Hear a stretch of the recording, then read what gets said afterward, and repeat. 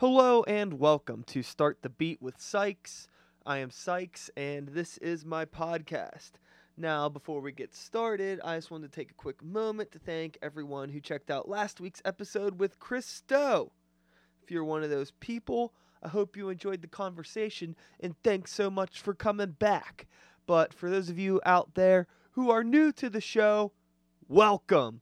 Please feel free to make yourselves at home, and as always, there's beer and soda in the fridge. Now, before we get started, I want to talk to you guys about a little something that may or may not affect the future of the show for the next couple weeks. You know, I feel like we've gone from being like, hey, the show's good, to gotta take some time off to do this, to like, we're good again, and now here I am again, saying that we might have to take some time off. I'm trying my best not to. But basically what happened was this weekend, my backpack got removed / stolen from somebody's car that I had left it in. And this bag contained my laptop, which is what I typically record all of my episodes on and edit my episodes on and post my episodes on. So yeah, I don't have a laptop right now. I'm actually recording this on my studio computer, which you may or may not know this. If you've listened to a lot of episodes, you've probably heard me talk about it. But my studio computer does not have internet access. It has never touched the internet in its life, and it will not, because the internet is a foul beast that ruins technology and corrupts it, and I will not have that happen to my precious studio computer because it records my music and that is important. That was a little long-winded, but anyways, I can record episodes on here, but I can't post them. I do have a computer at work, which means I need to record episodes here, edit them here, put it onto a flash drive, take it to work, and upload it at work until I get a new laptop, which may or may not be a pain in the ass. I don't know. We'll see what happens whenever I try to upload this one. I think it'll be all right, though. Let's not dwell on what can't be changed. Moving on, my friend Pete is on the show today. And for those of you who don't know Pete, he is, guess basically asked him to be on the show because he plays in a band called Kid Durango. But as things would have it, we barely even talked about his band. This conversation's kind of a little all over the place, but it's pretty cool, you know. We just talk about I don't even know what to say.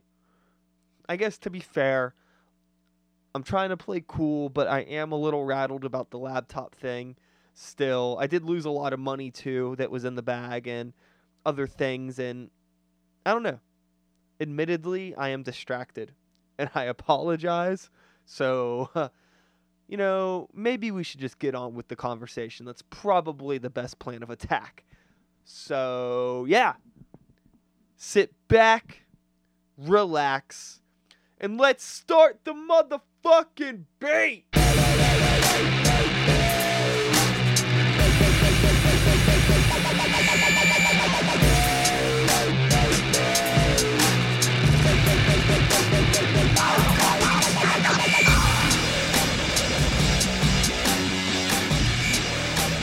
Turning up just a little bit.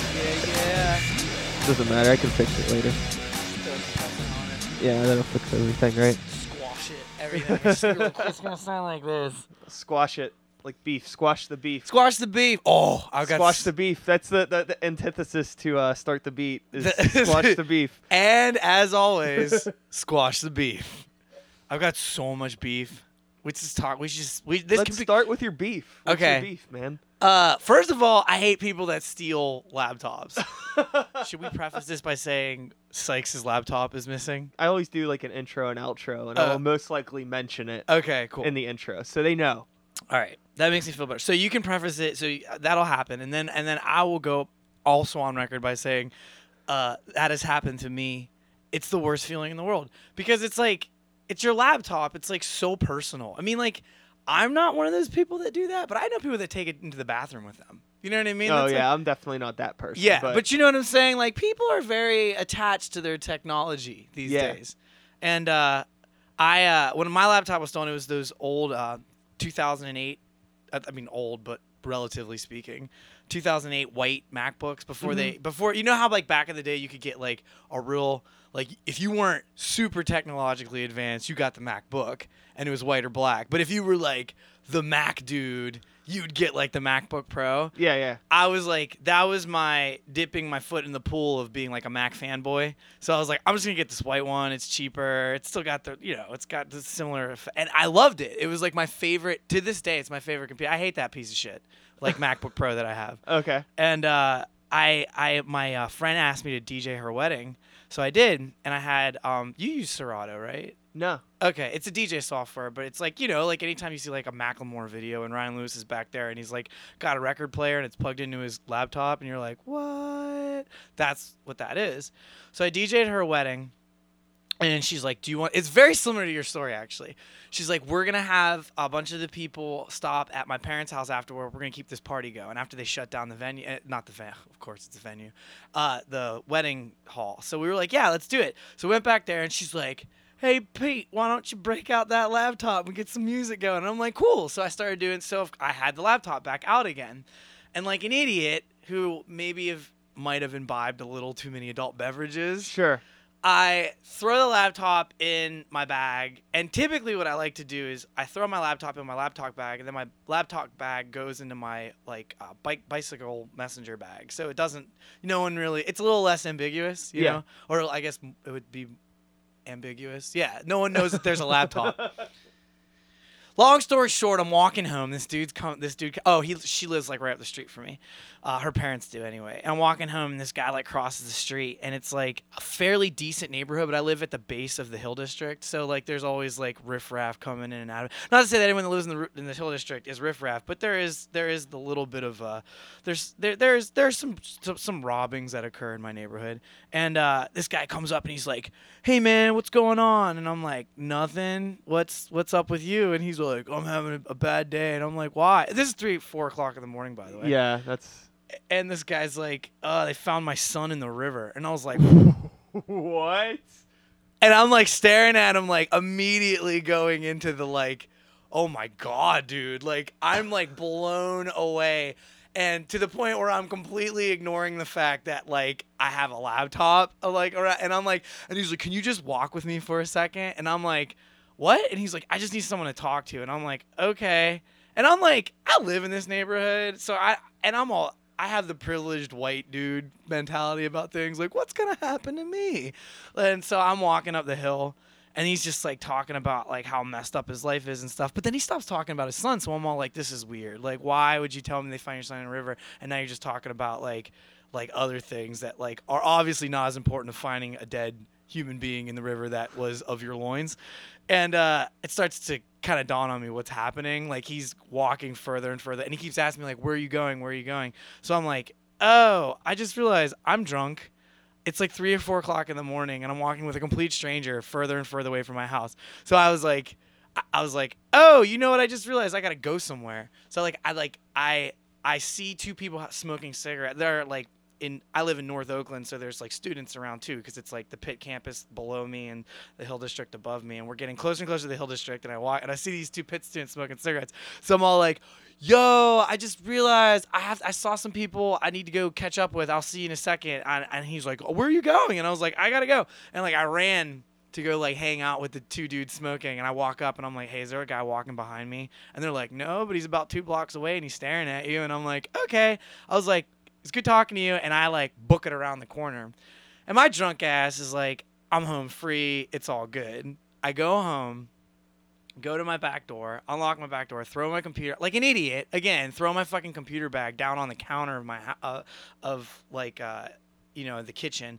And then I've 3 dogs, and I take the dogs out and I come back in.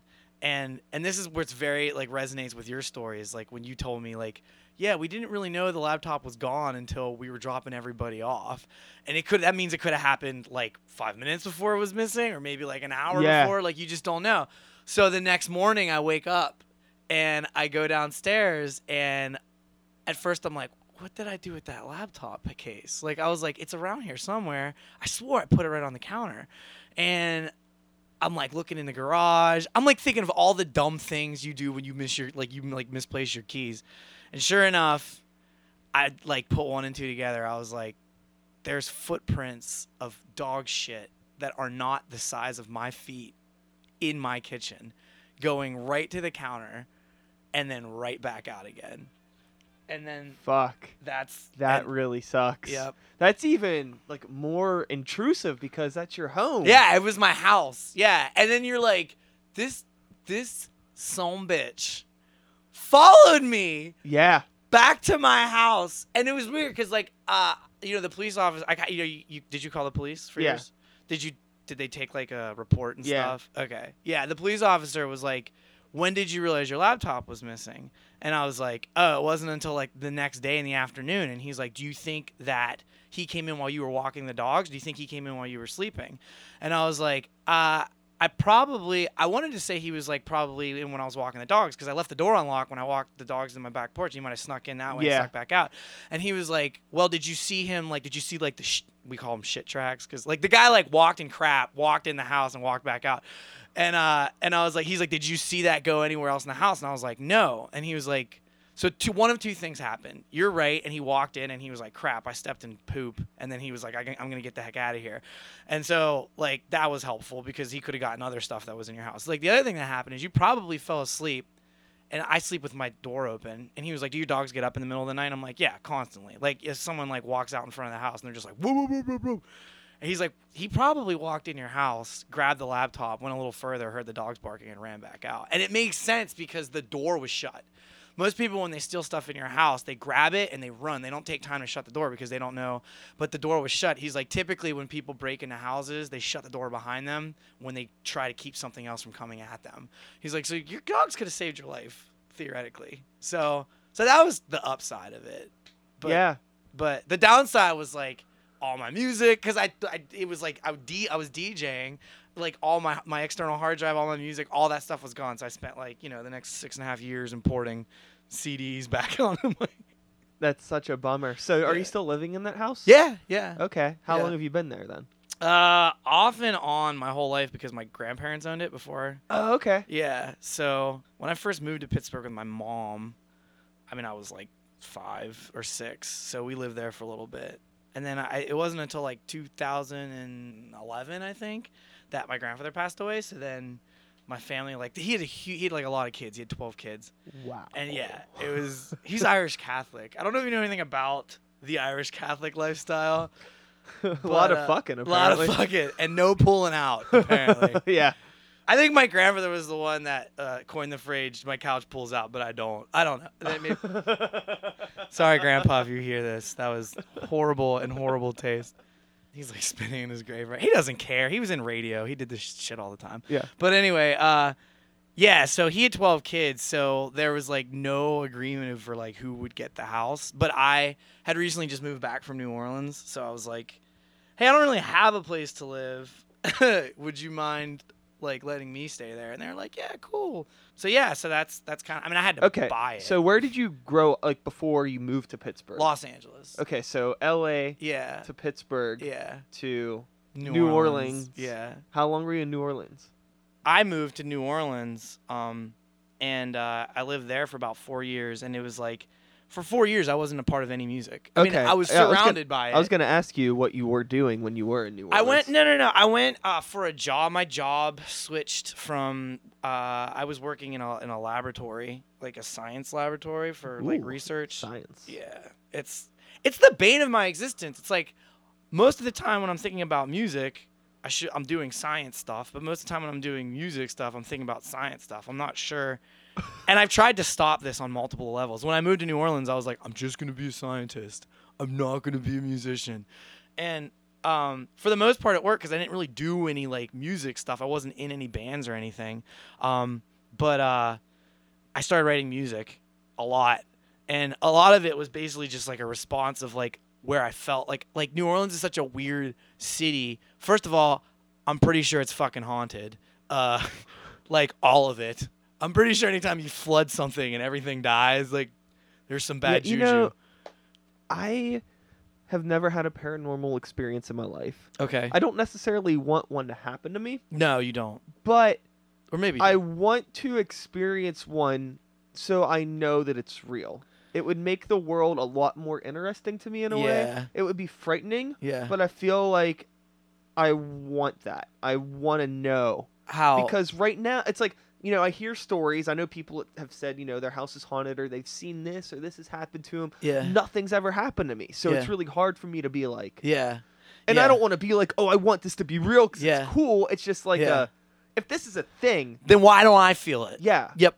Yeah. I feel like that about a lot of stuff. When people go to church and they're like, "Oh, hallelujah." And I'm like, Yeah, what like, the fuck is going What's up on? with that? Yeah.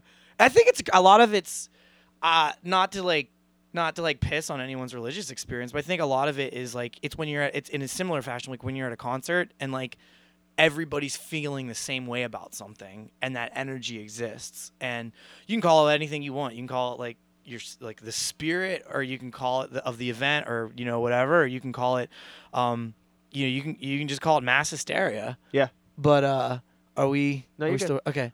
Sorry, for those listening, I just Don't- looked at the computer screen and Yeah, a big don't old mind me warning if I'm looking over, don't mind. Yeah, we're big good. old warnings. I just got to make sure it's still recording. I keep an eye on the time. Sykes' That's all. computer is smoking, ladies and gentlemen. This is how. No, but yeah, I feel like a lot of the shared experience that people deal with, are very like communal, and you can experience that in church, and you can experience that at a concert, for better or for worse. And people do tend to seek those experiences out. That's why people go to church. That's why people go to concerts. What's weird with like haunting stuff, ghosts, is usually you're like not with anybody. It makes it worse if you are with people because everyone's hysterical. But when it happened to me, like when I was in New Orleans, I just remember thinking like, I'm by myself. This is stupid. This is all in my head. And I still couldn't shake the feeling that somebody was in the fucking room with me. And it's like, it's not like I explain it to myself like from a scientific point of view. I'm not sure if how in depth you want to get into it, but your brain is made of a bunch of like chemical and electrical signals, right? So electricity is what makes you like form memories, form thoughts, come up with ideas. Those are all pieces of electricity. So that's why if you stick your hand in a socket, you can't really remember anything because too much electricity goes through your brain and you short out, So what I always tell myself is when I'm seeing a ghost in a place like New Orleans or something like that, or when I feel like I'm not alone, that what I'm experiencing is some electrical impulse that was put there, that was left there by somebody that lived before me, that isn't alive anymore. Maybe they still are alive, but there's just a fraction of that electricity left in the air. I mean, you could measure that as an electrical phenomenon, something scientifically that you have a measurement for, and some weird way my neurons are picking it up. Like there's some charged particle in the air and I'm somehow getting it in my brain. But no matter how much I tell myself that from a scientific point of view, my wiener goes inside of me. And all I want to do is jump out of the window. Yeah, this is a story I think I've shared on the podcast before, but for the sake of the conversation, I'll let you in on this. Go. This is the only thing that's ever happened to me that's weird. Okay. I'm sitting in my room drawing, laying on my bed drawing or whatever, and there was a nightstand, we'll say similar to something like this, Yeah. but maybe not as tall, and there was a glass cup on top of it. Uh-huh. Sitting there drawing or whatever, and I hear something that sounds like something hitting glass. Uh-huh. It sounds like something like fell into the cup. Yeah. Like change or something. Like, what the fuck is that? Yeah. And I got up and there was 2 quarters inside the glass. What? And there were no 2 quarters there before. There was nowhere they would have fallen from or anything. How? And that's it. That's the only thing that's ever happened to me. And that's like, I don't know.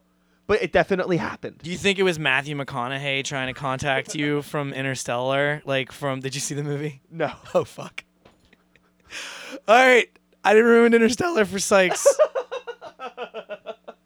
Sorry if anyone else saw the movie. I probably won't see it. Good. But I don't know what it was, but you're in New Orleans Yeah. So doing science. Doing and you started science writing stuff. music. Yeah, writing music, And you're pretty sure it's haunted. And I'm pretty sure it's haunted. And I mean, that's like one aspect of like how I felt down there. The other thing is like everyone's like, oh man, that must have been so great as a musician to live in New Orleans because you're just around all this music. But like for the most part, most New Orleans music is like so traditional. It's like even if it's not traditional, it's traditional because that's what people seek out in New Orleans. Like so, the story is as it goes.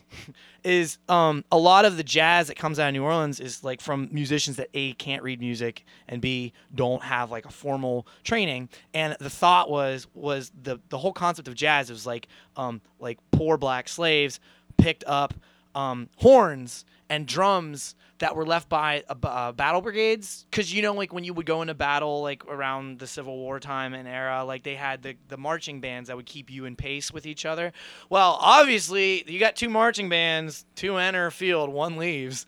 I'm pretty sure they're not worried about the other guy's broken horn and drums that they just killed. Uh-huh. So they left those behind. So a lot of the rudimentary concepts of the jazz music, traditional jazz music, was like from an uneducated point of view, but it was also from like a, hey, this is what we have to make music. Let's do it. Yeah, and like uneducated but passionate. Exactly. And then like a lot of Afro-Cuban influences were involved. I mean, like a lot of that stuff, a lot of music before jazz was in 3, because that's kind of how we, like, that was like the Kings, that was like that. A lot of the classical representation of music was in 3/4, that pattern. And a lot of the rhythms that are in jazz are not in 3. If they are in 3, they're not in 3 for very long. And that that's the birthplace. A lot of people say like New Orleans is very similar to the birthplace of jazz because that existed. You had the poor people and you had the ability to create something from nothing, which closely enough resembles another form of hip hop, another form of music called hip hop. But we'll get back to that later, or not. That'll be in the next podcast. But anyway, but then you also had the influence of like it's a port city, so you had all these sailors that were like at sea forever. And what do you want to do when you're at sea for like 6 months at a time and you actually hit like a dock? You want to tie one on, So you got like this like revelry, and you have these people that are like playing a new form of music, and it kind of culminated to what we consider like New Orleans jazz. That's the story, at least. But not a whole lot, in my opinion, has happened since then, because I mean, like, I go down there, and even when I see, like, a rock band, there's a fucking horn player in that band. And it's just, like... like, after 3 years, I'm like, if I hear another goddamn horn solo in what could have been a pretty decent grunge song, I'm going to stab myself in the eye and swirl it around. So that was the other part, is like writing music based off of feeling like I was in a haunted environment, but also like if there's another... Like a stale environment. A stale environment, yeah. I mean, because the other thing is like people go to New Orleans to hear. You can't fault New Orleans for that. That's what they do. And they've done it better than anybody else, and they're the pioneers of that. It's like if you go to an African Bambaataa concert and you ask them to play Fetty Wap, they're going to tell you to go fuck yourself. Yeah. You know what I mean?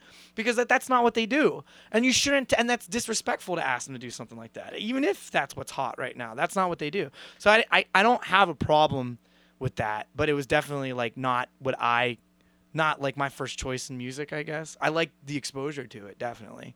But I don't go home and like listen to Trombone Shorty or, like Louis Armstrong's great, but I don't necessarily listen to that when there's a Slipknot CD on my dashboard. I don't listen to that shit when Slipknot exists. Yeah, exactly. We've already evolved. It's called Slipknot. All right, so you get back to Pittsburgh? Yep. So here's an interesting. This is gonna make me sound like a total fucking hater, but it's part of the story, so I'm gonna tell it. So one of the fellas I was in a band with previously, like when I moved down to New Orleans, we kind of had a little friction in terms of like what we wanted to do with the band, and this is on some really lame 3rd grade MySpace shit. But he's like, I want to do it this way, and I don't want to be in a band with you anymore. And I'm like, I'm not a girlfriend you can just break up with, like. We write music together. This isn't like a relationship. This isn't that kind of relationship where it's like, I don't want to see you naked anymore. It's like, we wrote records together, bitch. It's kind of how I felt at the time. It's like having a kid. Yeah, exactly. It's like, we're going to make this work. I didn't feel that way exactly, but very similar. It was more like that. It was more like you create something with somebody, and then they're like, I don't want to do it with you anymore, and you're like, fine, but you're still like, you're not gonna still say that you can't say that you're like a family, you know, like you can't be like, you can't just keep telling people that you're a family when you've broken up. So I think his intention was to keep the name. Because at the time, MySpace was still pretty big. It was like And you had a good Kid Durango following. Yeah, I mean, like it was probably a bunch of 13-year-olds that were about to graduate. I mean, like, whatever, like 16-year-olds that were about to graduate high school and not ever give a shit about us ever again. Yeah, but at the time, it felt like it was popping. So I was like, you know, it was one of those conversations where I'm like, we're gonna work this out one way or the other, but you're gonna have to wait till I get back from New Orleans to figure this out, what's happening. And it's kind of like, you're in New Orleans, what do you want me to do? And it's like, dude, it's not like we're on tour. Like you could just give it a week, like I'll be back, whatever. And it kind of dissolved from there. I ended up hastily locking him out of the MySpace page just to like F you know what I mean? Like I said, I got beef. Yeah, and you did at the beginning. You said beef. Yep, it's coming out. So I locked him out. But this is squash the beef. This is squash the beef. So does the beef get squashed? I feel like the beef got stale and thrown out. Is kind of how I feel. I feel like nobody really cares about the beef anymore. I don't know. I could be wrong. I'm like, at this point it's like 2000. I don't know. It's like 2009, and no one gives a shit about MySpace anymore. And this guy goes off to make his own band. But here's the thing. No, the beef was not squashed because the name of his band was just like a direct like F you to like Kid Durango. So like should I do like a Nicki Minaj like call out like right now? Yeah, do it. Yeah, fuck it. What's good, Miley? No. So the band's name was called Mace Ballard, which I think you've heard of. Yeah. And that's like literally like if you go through the Durango Kid, which is the movie we named the Kid Durango off of, Mace Ballard is like the bad guy. Oh, really? Yeah, and it was like on some like some real stupid like middle school bitch fight shit. And I remember thinking like I'm like in New Orleans like listening to fucking horns 24/7, and I'm like, you really just did that? That's how it's gonna be? That's how it's gonna be? Y'all got beef? So like That's kind of like adorable though. It's cute. It's like fuzzy cute. Yeah. Like you pet it. Like yeah. Oh, totally. Like looking back on it, I just like start laughing. Why were you even mad about that? I just like that's fucking the fact that you could. If anybody like music's supposed to make you feel something. If you made one person feel, I think I know some of the people in that band. Yeah, I don't really know anybody except for the singer Chris because he was in my band. Okay. But I think like what's good, Chris? No, I'm just kidding. No, I'm not. But I think when you're in a band with somebody and you make music and then you kind of have that kind of falling out. The stuff that you always put up with when you were like, it's like a roommate, like the shit you put up with your roommate when you move out of your house, you realize at the end, you're like, fuck you never cleaned up your dishes. So like that sort of became my drive when I came back to Pittsburgh. I was like, I should start a new band. And then I was like, you know what?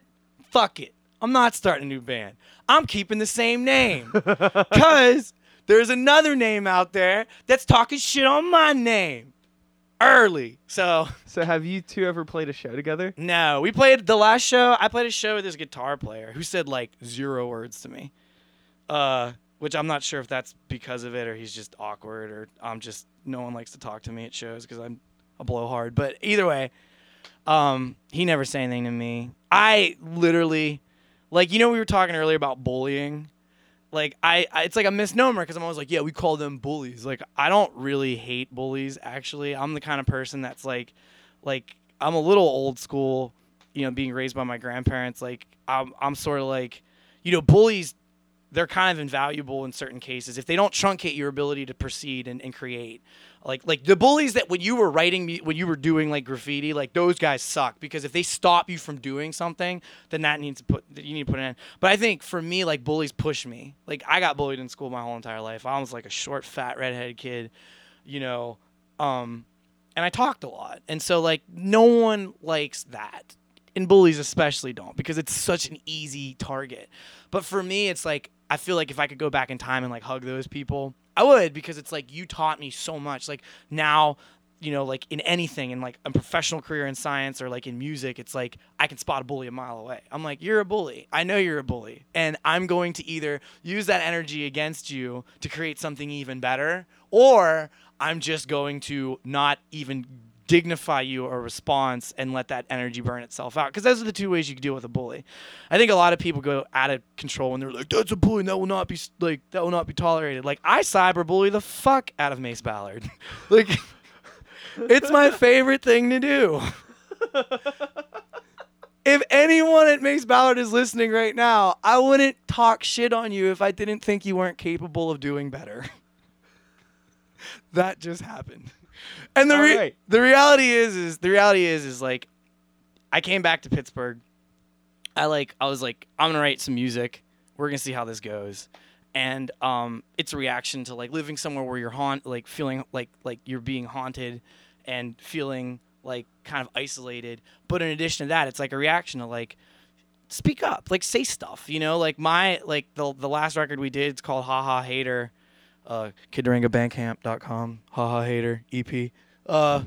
It's a response to like there's too much I feel like personally, like in terms of creating music and writing art, there's too much going on with people that are like, yeah man, that's cool, all right, right on man, it's cool, and no one really like addresses certain things that like maybe you have an issue with, maybe some things need to be brought to light, maybe you do need to call somebody out, all that stuff. Like I feel like that's an integral part of art that's being ignored, because I think everyone's too afraid of being chastised as a result. Like they're like, if I say something negative to this guy, then he's gonna like maybe not book me for a show. Or if I call this band out, well then all his friends are gonna say how bad my band is, or something like that. But like part of art is starting that talk, that communication, and being able to like improve on that stuff. I mean, like that's as real as you're ever gonna get in terms of art, or at least for me. So yeah, like I had no problem when I came back to Pittsburgh keeping the name, like talking shit. Yeah. I think it's cool because a lot of people who I talk to that do music is like what they've done. Right. And that's it. And they don't have much of a life outside of music. But you do.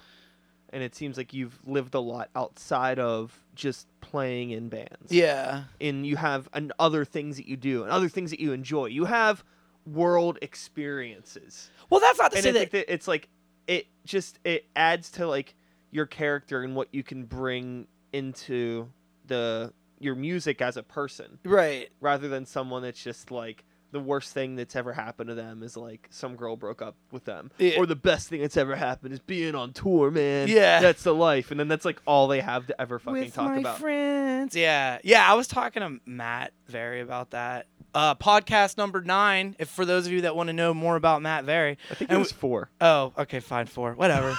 You guys peaked at number 1, by the way. Like that first podcast, the first time I heard it, what was that guy's name? Josh. Oh, I mean, like 2 seconds into the freaking podcast, you're talking about like pooping in people's mouths. If anyone's listening, go back and listen to that. No, I'll tell you what. It was a dummy episode. Because that was the first one I ever recorded. Yeah. And my original idea, I've never actually said this on the podcast. Ooh. But exclusive. The original idea of the podcast was I wanted to do a show called My First Time. Oh, that's why you were like, the theme is our first time. And I wanted to do that with every guest. Yeah. But then I decided not to. Yeah. That's so weird. Reason.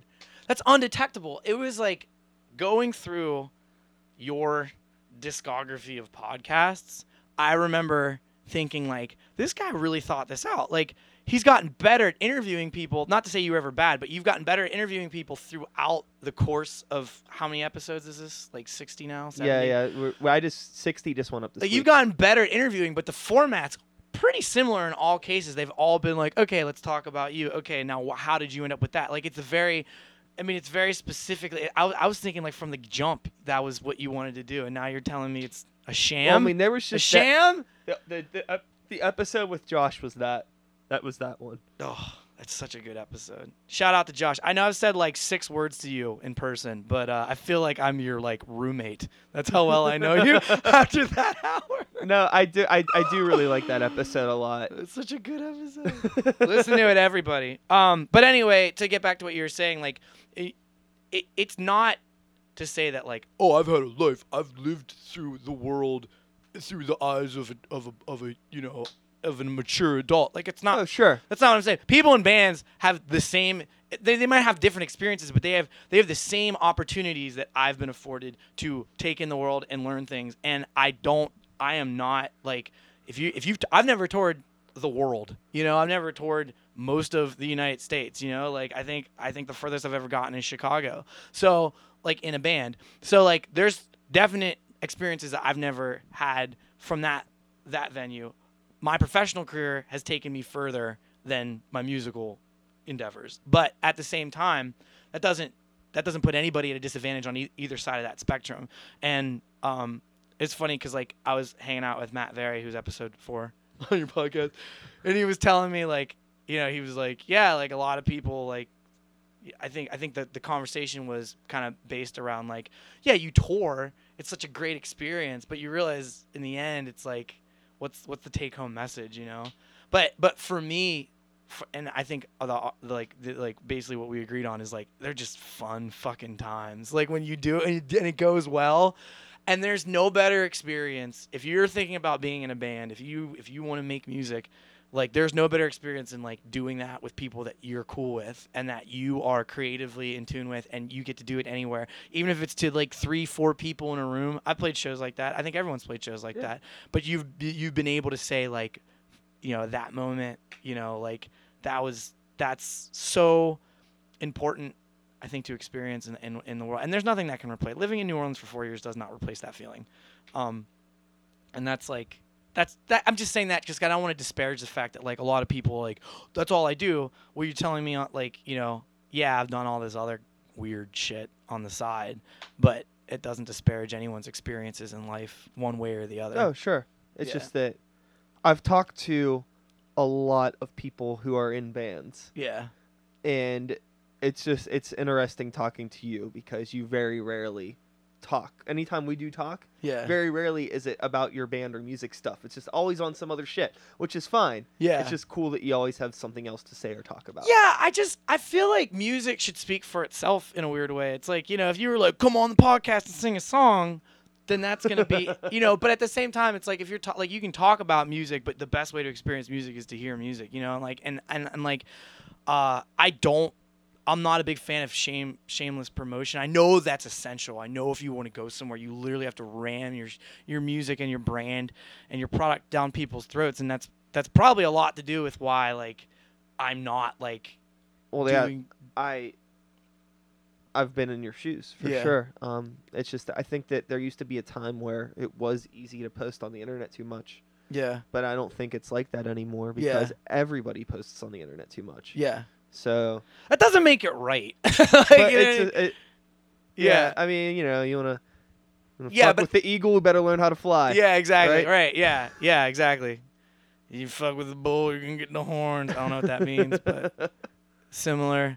You're right. I think there is a point where you do need to just kind of like put up or shut up. Like, this is what you're passionate about. Why wouldn't you be excited to show people it and tell people about your music? But like my experience with that stuff has always been like rap. I feel like we always come back to rap, which is so weird because I don't write rap music, but like it's such a pinnacle kind of like exemplary point of art. You know, if you believe rap is art, and I do. You know, you look at like, you know, like when rap was at its quote unquote golden era, like in that like 90s point, like Tupac would release records like, you know, like Tupacalypse Now. I mean, people spent years listening to that record before the next one came out, and they were happy with that because there was so much.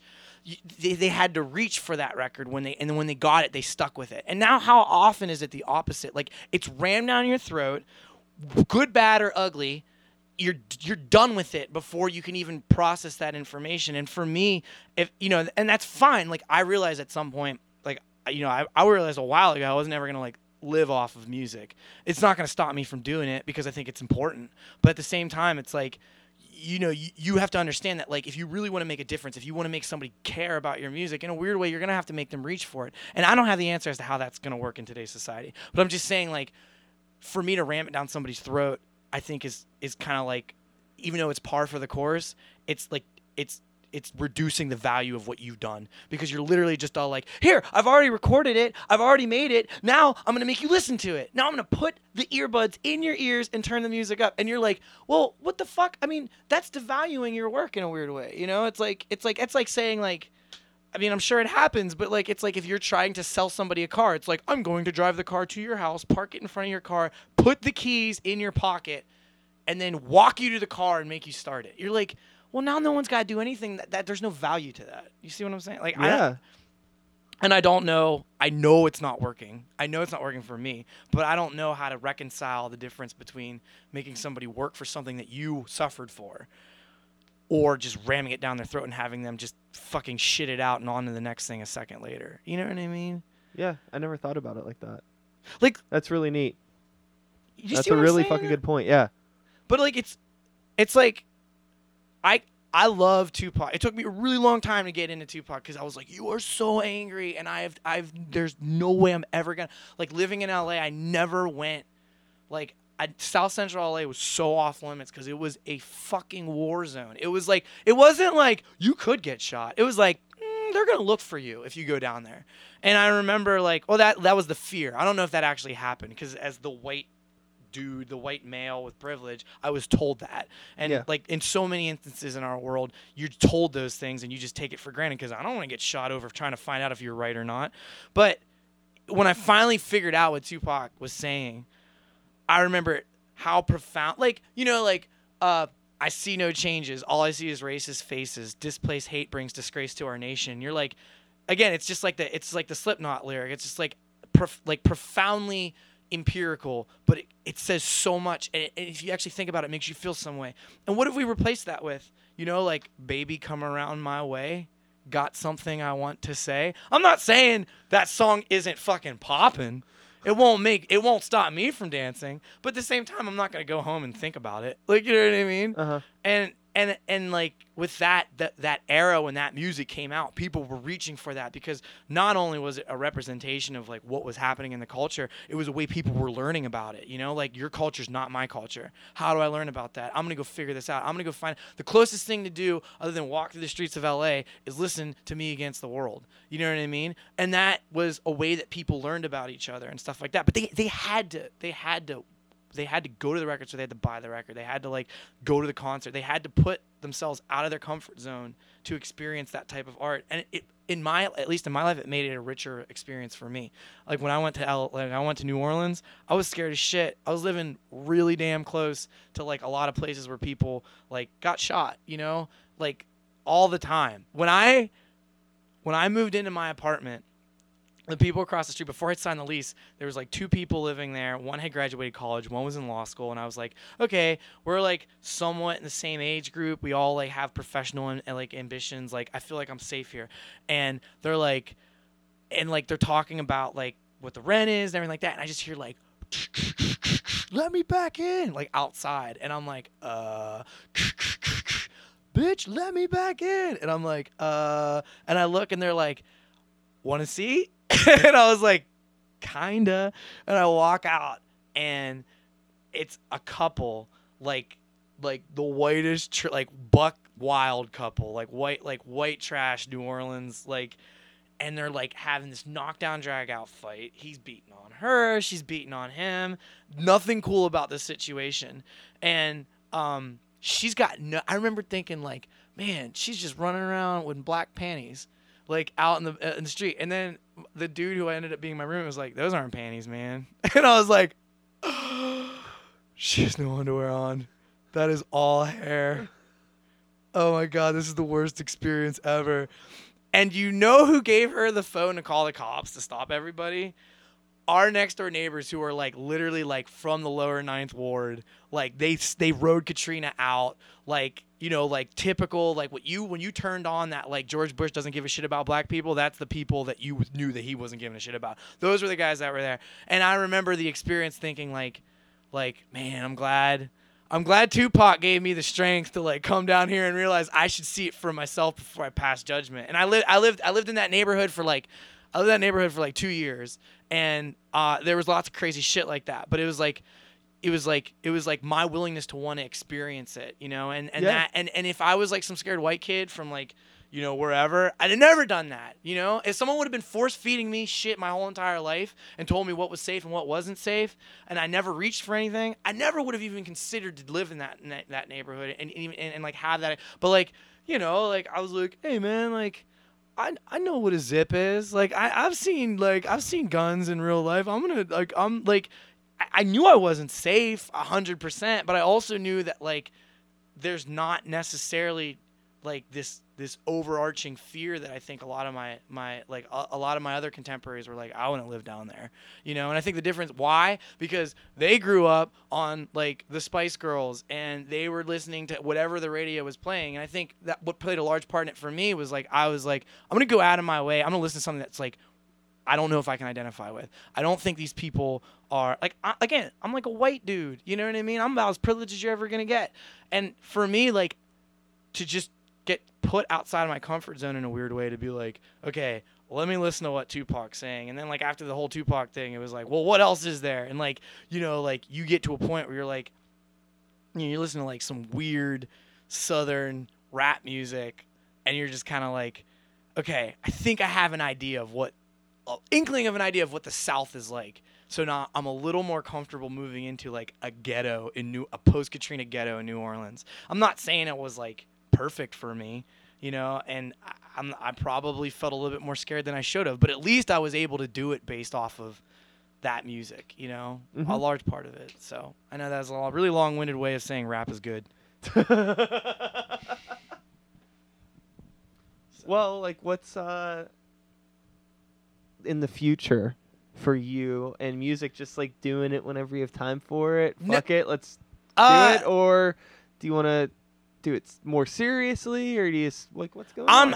I'm always serious about it. Like I definitely I think you know, like I think it's not worth doing unless you're serious, and it's not, you know. But the problem is with making music like that, you got to bleed a little. You know what I mean? You can't just be like, I'm shitting out, like, you know, I'm going to shit out another record. I just made a record, but I got to shit out another one. And you know, you like you have to work for it. Yeah. I have a vendetta somewhat against prolific musicians. Yeah. Right. It's like I feel that it's awesome if an artist that I like is giving me a new album every year. Yeah.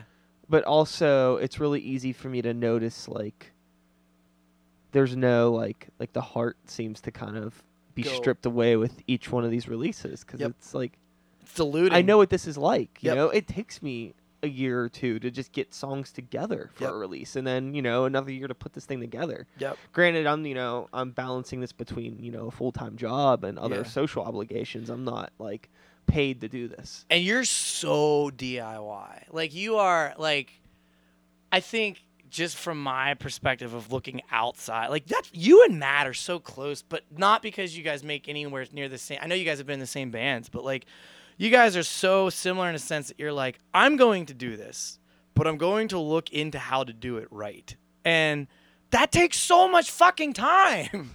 You can't just like snap your fingers and be like, here's a beat, you know? Any more than like, you know, Matt can snap his fingers and create a freaking music studio. Yeah. It just doesn't work that way. You can put a laptop up and you can record your friend. It's going to sound like shit. You can make a beat on GarageBand in probably 20 seconds. It's going to sound like shit. You see what I'm saying? Like, you need to take the time to put in the effort, to bleed, to learn all those things. And I have a vendetta. I'm just like you. I have a vendetta against like people that just kind of shit music out, because like in a weird way, it's like I was talking to your roommate about this, Prez, for those of you not on a podcast yet. Prez was saying, he was like, yeah, it's like the new music that comes out, I like don't know the infatuation sometimes, like people just get really into it. And I'm like, well, they're into it for like a real quick amount of time.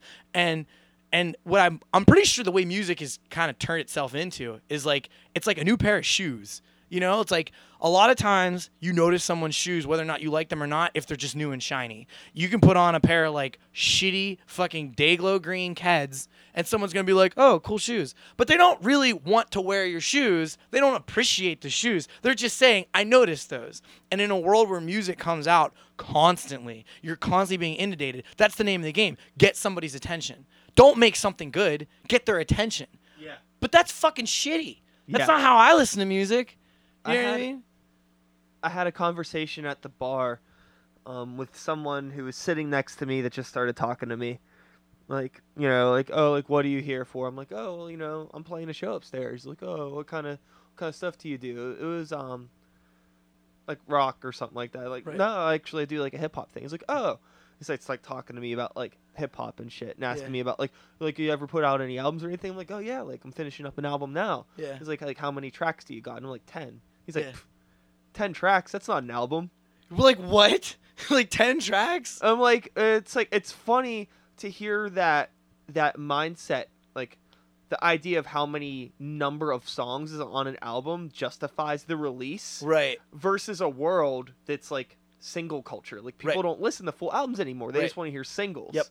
But I've heard this happen more than once in conversations with other people I know who are putting out albums. Somebody I knew who was posted a Facebook status like, hey, I'm getting ready to write for a new album. Do you think I should aim for like 15 tracks or maybe closer to 20? And it's just like, Yeah.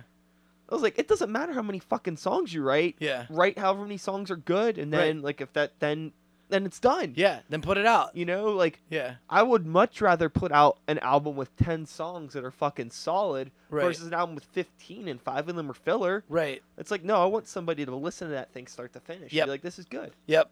Yeah. But how often is it the opposite where they're like, oh, you don't like track 1? Maybe you'll like track 2. You don't like track 2? Maybe you'll like track 3. And then you have like,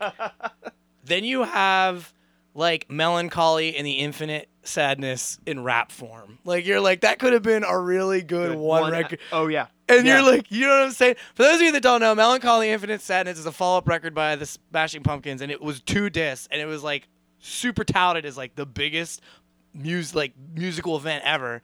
And when you actually sit down and listen to it, you're like, this could have been one really good record, but 2 CDs is retarded. Like, why would you know what I mean? Yeah.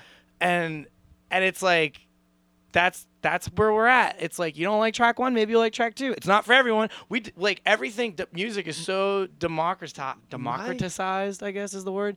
Everyone's like, vote on track 1, vote on track 2. My problem is that when I think of an album, it's like I'm painting a full picture. Right. And I want this whole thing to be very cohesive with each other. Yeah. Have a similar sound, feel, theme. You know, Yeah. definitely like arcs. Like, you know, Yeah. like here's an Ebbs, up-tempo flows. song. Yeah, Yeah. you know, like here's a slow song. Here's the weird one, but it's all the same fucking thing. Yeah. It's like I want to make an album, not a collection of songs. Yep. Yeah. You don't want a playlist. You want a work of art. You want an album. You want to tell a story, and that's not. I think a lot of people's minds are there. I think eventually people's minds will go back there just because, I mean, that's kind of, to me, like when people started dubbing music off of records on, like when the cassette tape came out, that was like the informal version of like a Spotify playlist or an iPod or whatever. Yeah. I mean, people eventually, you know, like when people were burning CDs, eventually consumers did go back to like, I'm going to pick up this album, but it's got to be good. It's got to be worth somebody's attention. You can't, you know, and now more than ever because your attention is so fractioned into so like infants, you know, like what's the quote in like basketballs? He's like, kids today have an attention span that can be measured in nanoseconds. Yeah. And that's how I feel. It's like, you got to make it really good because you get a nanosecond. And if you fuck up that first nanosecond, like, then they're not even gonna think about not track 2, like the next 30 seconds of that first song. So go ahead. It's funny how impressions last on people. There are still people who I run into like, hey, are you still doing music stuff? Yeah. Yes. I am. You got a problem with that? No, but it's just like people that don't know. Like even Yeah. people that I know I'm friends with on social media. They have no idea. And it's just like, Yep. whether they have stopped following me Yeah. or things that I'm posting are being suppressed through Facebook's weird algorithms, Yeah. or Yep. they're just scrolling looking for Whatever they're looking a for. picture of a cute girl Yeah. or a fucking meme and just blowing past my ugly face like Your face is not ugly, Brian. You've got to put that behind you. I don't know who hurt you. Give me her number. What's her name? I will call her now and tell her that she was wrong and that she owes you an apology. You guys did a really good job with your cover art. Do you find that having a girl in your band has helped you with that issue that you just talked about? I don't know yet. Like a little bit of sex appeal, A perhaps. little bit. Like people are like, "Oh, this band's got a girl. I'm gonna stick around for them." Yeah, I think it's neat. It's like a gimmick's not the right word, but It's not a gimmick because she can sing. yeah, it's just it's something different. I like that. I like the contrast. Yeah. I feel that without her, Yeah. it would be too abrasive. Yeah. At times. I feel like she's able to balance things out. Like I could push things to the edge, Mm-hmm. but then she's right behind me and Yeah. like smooths it out. She's a fluffy. Yeah, when I saw you guys at the Rock Room and you didn't have a drummer, and by the way, I like that sound. I like the broken shit music sound. But like, she was like a nice, warm, fluffy cloud of like harmony in a weird way. I guess melody, because it wasn't like she was harmonizing with herself, because it's just her. But she was a nice, fluffy cloud of melody. Uh-huh. And it really, it was the same thing. It was like, it was like you're the crunchy peanuts and she's the smooth peanut butter. in a Sykes and the New Violence peanut butter and jelly sandwich. We have a girl bass player in my band. That's the only reason why I asked. Because like, I can't tell you how many freaking shows we've been to, and like, they're like, "Are you the guys with the girl in your band?" "Oh yeah, I saw you guys. You're good."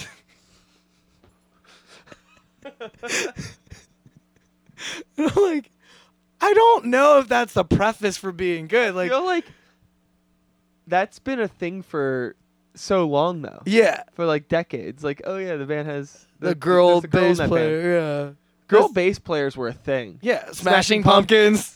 Yes, dude. White Zombie. We should need to say them both at the same time. Shit, I can't think of it. I'm blanking now. Hole. I mean, everybody in yeah. Hole's a girl, basically, except for their drummer, I think. Yeah. Thurston Moore was the guitar player, so I guess Kim was the bass player. Or was it the other way around? Sonic Youth? Yeah. No, yeah, he played guitar. Okay, yeah. So she was the bass player. Or I think so. Yeah. But, that's just, it's cool. It's like, you know what it's like? It's like a unicorn. It's like, oh, man, I've heard about him, but I didn't It's know. so weird, it's like, oh wow, there's a girl in a band. It's like there's been girls in bands forever. Forever. And it's like I have no problem saying shit like this. It's like sometimes I still get the like, how does it feel to be a white rapper thing? Yeah. It's like, for me, it's like, okay, I know where hip hop came from, but Mhm. there's also been white people in hip hop For a while. since pretty much since the birth. Yep. Not too long after. Yep. White people in rap is not a new thing. Nope. They have been in it. It's not it's not white and black. There's it's like- Asians. There's like Filipino rappers. Big Pun is like, he's Puerto Rican, for crying out loud, and he came from a long line of Puerto Rican rappers. I mean, like, he wasn't born. His dad wasn't an MC, but like, he came up in that. You know that. Yeah. It irks me. You know. Yeah, it's it's just like you don't fit this stereotype that doesn't really even exist. It just outside of my brain. Like, you don't fit a stereotype that exists only in my brain. How do you feel about that? You're like, what the fuck did you just ask me? Like, you know what I mean? Like, yeah. you're not what I assumed you would be, even though I haven't given it any thought. How does that make you feel? It makes you feel like I'm talking to a fucking idiot. That's what it makes me feel like. Oh, shit. We should wrap up. Yeah, sorry, but this has gone like, this is a 4-hour podcast. Yeah. No, that's good. I was just keeping an eye out because I have a What's his name coming after me? yeah, and he should be here already, but he's not here. That's fine. So I was just letting it go. I was just like, Oh, make me I- feel like I- I'm the only one for just lie to me, Sykes. Damn. God. nah, we're good. Can I? Um, Go ahead. I was just gonna say, like, thanks for coming over. If you have some shit to say, you should say it. Hey, radio. What's up? What's good, Radio Land? Kid Durango. You can check me out on Bandcamp. Us out on Bandcamp because it's a band on Bandcamp. Google Kid Durango if you need to get on Facebook or Twitter or Tumblr or any of that good stuff. show coming up, Player Productions. It is on October. Shout out to Donald, Shout- podcast friend. Podcast alumnus. I should have had this all worked up. Wait, I could link it, you know. You're gonna update. Oh no, I got it. It's I should know this way more. I do edit the episodes. Okay, cool. Yeah, so fuck me. This is so bad. Oh, while I'm loading this up. Okay, yeah. Saturday, October 17th at Club Cafe with Tiny Stills, A Silver Lining, Northern Gold, and myself.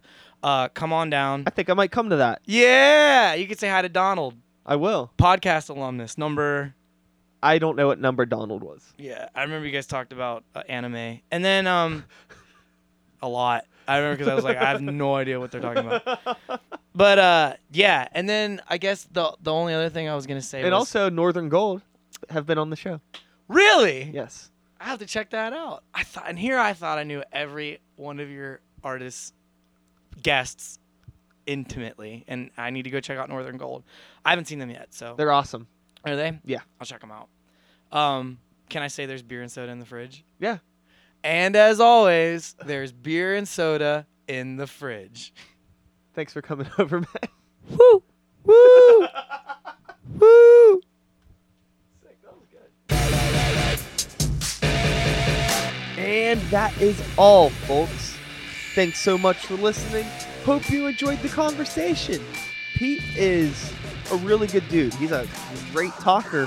Motherfucker talks a lot, but it's good, you know. It's kept the conversation rolling and interesting. I had a blast. I think he had fun too. We both had fun. Good guy. Be sure to check out his band. The link will be in the description. Be sure, if you're in the Pittsburgh area, to go to that show. A lot of good talent on that show, as I had mentioned. Northern Gold is playing, and they've been on the show. And I know some of the other people that are playing the event. So, yeah, I'll be there, probably. Check it out. But anyways, I'll be back next week with another episode, hopefully. Same time, same place, same channel. I am Sykes. Start the beat. I just dropped my headphones. 2015. Woo! Woo! Thanks for listening.